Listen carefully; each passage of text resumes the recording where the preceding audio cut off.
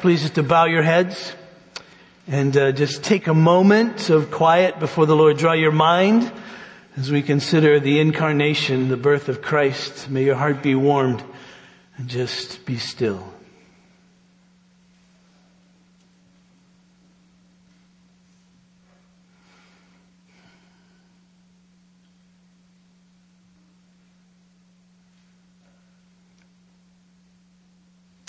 Our Father in heaven, we come this morning to join the angels to sing glory to the newborn King. We know him as Wonderful Counselor, Mighty God, Everlasting Father, Prince of Peace, Emmanuel, Jesus, our Savior, Jesus the Christ, Jesus the Lord. The great news is that your rule upon the earth came in him and defeated sin and death so that all who would believe in him would have peace with you, sins forgiven, accepted by you as your children, to live under your rule, to honor you as yours. We praise you because in his coming he made peace through the blood of his cross, taking the penalty for our sin, exhausting your wrath. And now he rules over that peace so that nothing can separate us from the love that you have for us. And all of this was that you might be glorified, that you might be magnified over all the earth through the coming of your Son and the salvation of your people. And we know, God, that we're to live for your glory, that is, to honor you with our thoughts, our words, our behavior, our lives. And Father, we acknowledge that we've failed at this. It's been our desire, at least at times, but we confess that we've followed other gods, the God of our own pleasure, of our own wisdom, of our own honor, of our own power. We're to live at peace with one another, God, and yet we know by our very thoughts and actions we have not. We are to live trusting you and thus be at peace, but we worry and fret. Forgive us, we pray. Make us so sensitive to you and all that brings you glory that when you're not honored, then we are distressed. Cause us to follow you, God, to love you with all of our heart, soul, mind, and strength, and to love others of you as you have loved us. And may this be true, even as we cast our eyes upon you to worship you. And this we pray in Jesus' name. Amen. Our call to worship from Isaiah chapter 9 is responsive. For to us a child is born, to us a son is given, and the government shall be upon his shoulder. And his name shall be called Wonderful Counselor, Mighty God, Everlasting Father, Prince of Peace. Of the increase of his government and peace there will be no end, on the throne of David and over his kingdom, to establish it and to uphold it with justice and with righteousness from this time forth and forevermore. The zeal of the Lord of hosts will do this.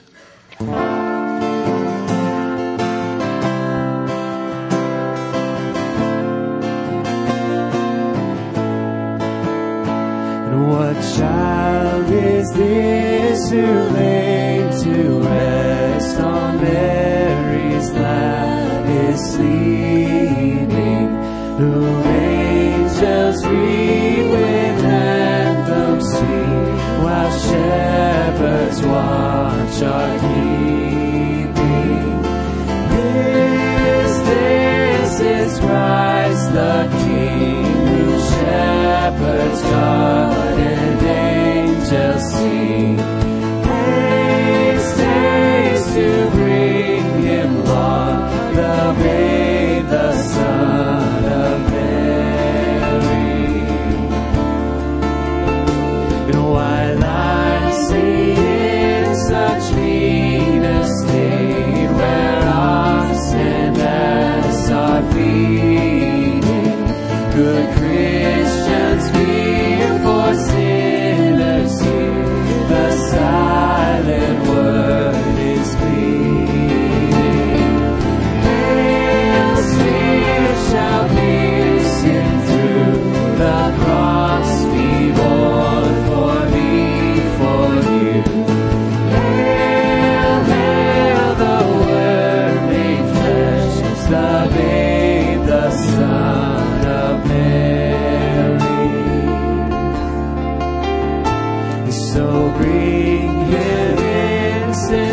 gold and myrrh confesses me to own Him.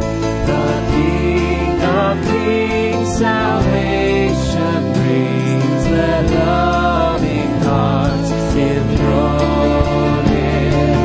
Praise, raise a song on high. The virgin sings her lullaby. Joy, joy, for Christ is born, the babe, the Son of Mary.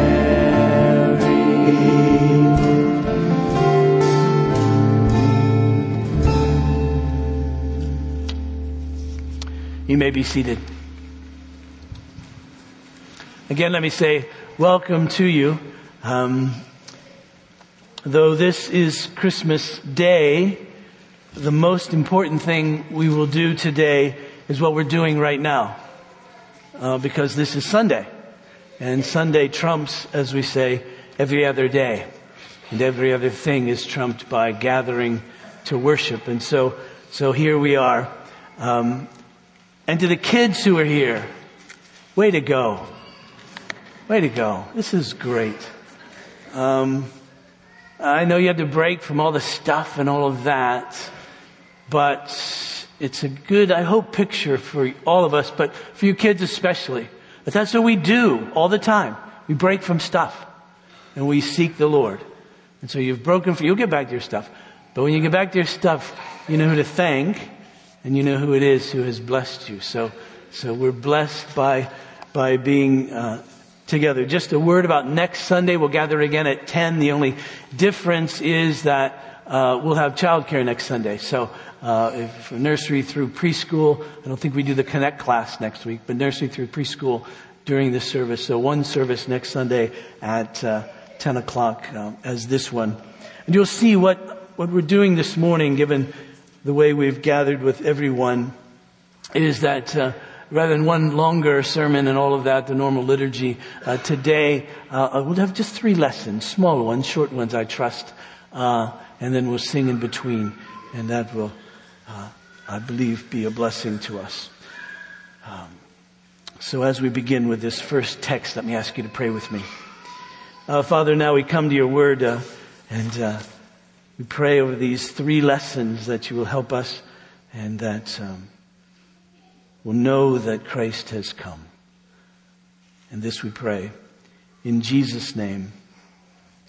Amen. Our first lesson is Galatians in chapter 4. If you have a Bible or something to turn to that has the Bible in it, let me ask you to do that. Galatians in chapter 4. I want to begin with verse 4 and read through verse 7. Our response to the reading of each text, I will say the word of the Lord, and you'll respond, thanks be to God. Galatians in chapter 4, please, verse 4. But when the fullness of time had come, God sent forth His Son, born of a woman, born under law, to redeem those who were under the law, so that we might receive adoption as sons. Because you are sons, God has sent the Spirit of His Son into our hearts, crying, Abba, Father. So you are no longer a slave, but a son. And if a son, then an heir through God. I want just for us to take our Advent response, Christ has come, Christ is coming again, hallelujah, and just think that through this morning. Thus, this first time together, Christ has come. We don't know the date, obviously, when Jesus was born. We've chosen, or it was chosen for us, December 25th, not for any historical accuracy at all. It's just a day that's set aside for various and sundry reasons, I suppose. But here, this is the day that we gather and we think about the incarnation. We could have chosen, someone could have chosen, and the church could have picked up any year. We just simply don't know the exact date. In God's calendar, the month was called fullness. It was in the fullness of time that He came. Now, the reason that He came, we know, was because at creation, the enemy came and stole the hearts of the crown of God's creation, human beings. And He did that by way of our first parents, Adam and Eve, when Adam sinned. We know that. Their hearts were enslaved. The question at that time, in the history brief of the world as it was, what would God do? His name had been profaned. Justice demanded something. But God, in the midst of that, you remember, made a promise first. And the promise was, in essence, that he would redeem. Paul picks that promise up here in Galatians 4. But when the fullness of time had come, God sent forth his Son, born of a woman, born under the law, to redeem those who were under the law. So God would send one, and the way it was worded in Genesis chapter 3, you remember, is that he would crush, really, we could translate that. He would crush the head of the enemy who had stolen the hearts of his people. Destroy it, this enemy, destroy him, so that his people would be redeemed. He would buy them back. One would come through the seed of the woman who would crush the head of the serpent, even though his heel would be bruised. So when we see that promise was in place, the question, is it really true? Is that promise really true? So as we look throughout history, we see, well, things got worse rather than better. So much worse that God had to bring a flood and destroy everything, in a sense, except this one family, the family of Noah, upon whom his grace, God's grace, had come. And so we see this judgment, but we realize at that point in time that the head of the serpent hadn't been crushed. So now what? Well, it brings this man Abraham, who becomes Abraham, makes promises to him, and the promises are wondrous, especially he just sort of pulls this guy out, chooses him for this role in history to bless his people, to bless his descendants, and one from his seed would come, and one from his seed then would bless all of the nations, all of the families of the earth. That's the setup here in this promise. And the question is, would that promise be fulfilled? And so what we see then is that God gives us a picture of all of this. For his people end up in Egypt enslaved. And he sends a deliverer named Moses. And through Moses, and God's power obviously, through Moses, these people would be delivered from their enslavement. And they would come to a mountain called Sinai. They would receive a law. They would become a nation. They would become a people whose king was to be God. And this was to be a picture for us of this deliverance that was to come. This buying back, this freeing from slavery. And for God to have a people of his own possession. And he would give them a law that they would obey. And he would live among them. And we say, well, how could he live among them? How could a holy God live among an unholy people? Well, he would give them a priest and priests to represent them before God. He would provide for them a sacrifice to be a substitute. So rather than pouring his wrath upon them, he would take it out on this substitute, these animals. He would give them a king to govern them in his stead. He would give them prophets so that God could speak to his people. But in the midst of that, still, the head of the serpent wasn't crushed. But the prophets would come, and the prophets would speak of one who would come. And this one who would come would redeem. He'd be the one who would crush the head of the serpent. And he would be such, you see, that his work would be such that through him the glory of the Lord would cover the earth as the waters cover the sea. And through him there would be a new heavens and a new earth. Because through him there would be peace, real peace among the nations. That they would take their swords, right? And they would make them into plowshares. That is, they would take all the implements of war and hostility and use them in such a way to be a blessing to people. They wouldn't study war anymore because they wouldn't need to study war anymore. There would be no more distress. There would be no more hostility. There would be no more crying. There would be no more death. That all of life would reflect God. That's the sense. And the prophets brought that word, and it would come through one who would crush the head of the serpent by taking our iniquity upon him. He would be crushed, and in his crushing, the enemy would be destroyed. But when would this come? Well, God said it is so important that he would send a forerunner just so that we would know. And learning that, we were on pins and needles waiting for this forerunner to come, waiting for this one to be announced. And then there was silence for hundreds of years. For 400 years there's silence, you see. And then